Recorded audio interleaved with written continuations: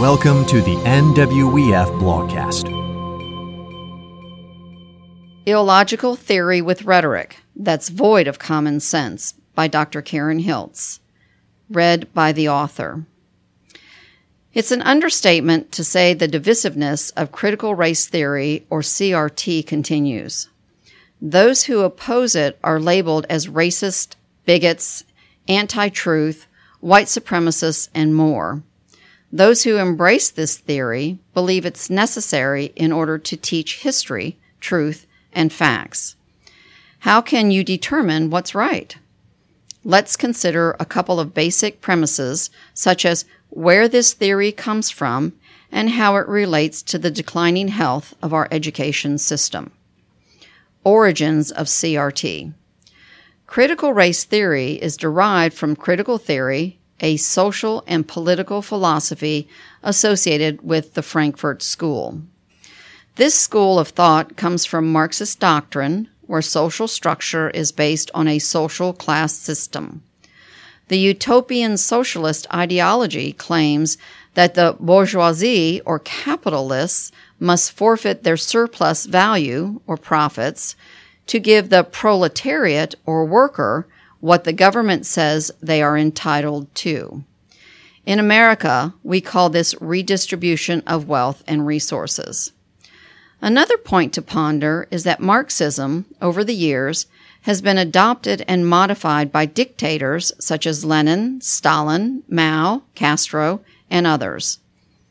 They claim to want to build a more equitable society, but the truth is they became some of the most brutal tyrants in history. In addition, notice those promoting the theory weren't charitable with the wealth they amassed. Opportunity and choice for America. From this philosophy, the term equity of outcomes was derived. That's why the CRT translation of equity is different from equal opportunity. America is a capitalist economy. The Founding Fathers knew free market ideas were essential to creating opportunity and success. They chose to flee England under the rule of King George III, where there was a class system that included serfdom and poverty. They knew the disparity between success and failure came from the freedom to choose.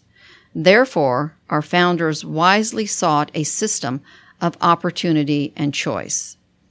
This leads to the importance of understanding how choices facilitate decision-making. You might not think much about making decisions because we make them every day. We decide what to eat, where to shop, which gas station we prefer, or whether to attend a local community meeting or not. On the other hand, decisions can have dire consequences when you don't have ample information or communication. That's why it's critical to recognize the role education has in our society.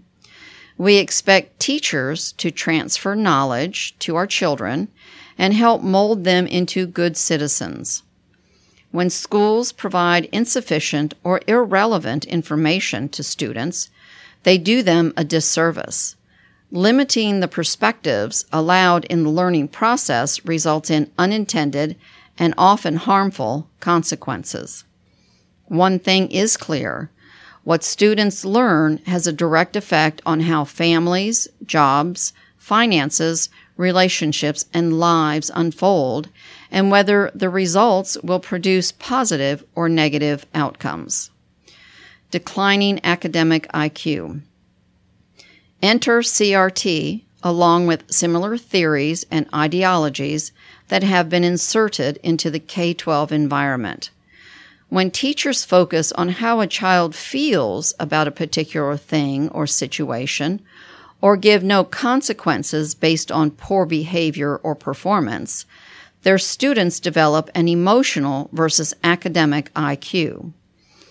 Over the past several decades, students have been forced to focus on subjects that are, in some ways, hostile to being a good citizen. What they have learned is how to manipulate the system to their advantage. This reckless focus on race, gender, economic status, or some other social label only continues to divide and breed failure.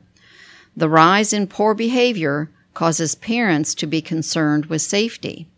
The decrease in reading and math scores, as well as other subjects, causes parents to seek alternative educational environments.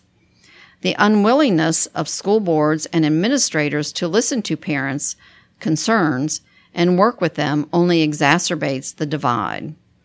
What students are learning matters.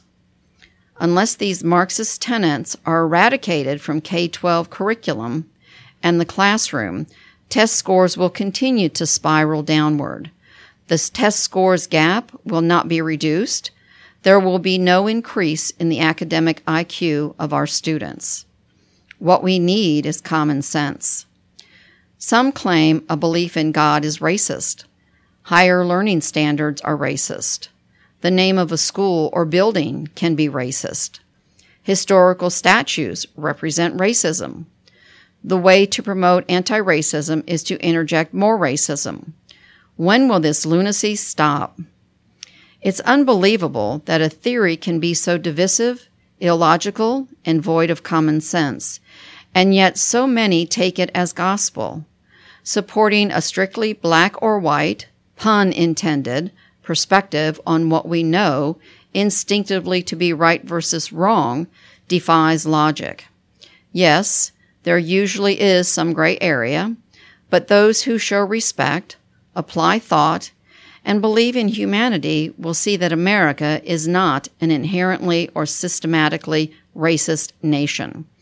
We are simply human beings trying to make the best of our situations with the skills and talents the Almighty Father has blessed us with. One size fits all begets groupthink, which begets outcomes that fail our students. We need viable, realistic solutions. Let us be wise and discerning rather than spew ignorant rhetoric that's void of common sense. This episode of the NWEF Blogcast was made possible by the generous support of our donors.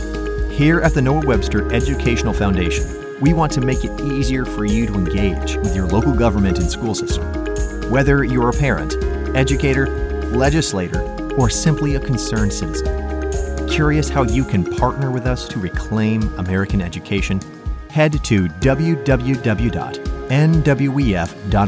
to find resources to help you get started. We'll meet you here again next time for the NWEF Blogcast.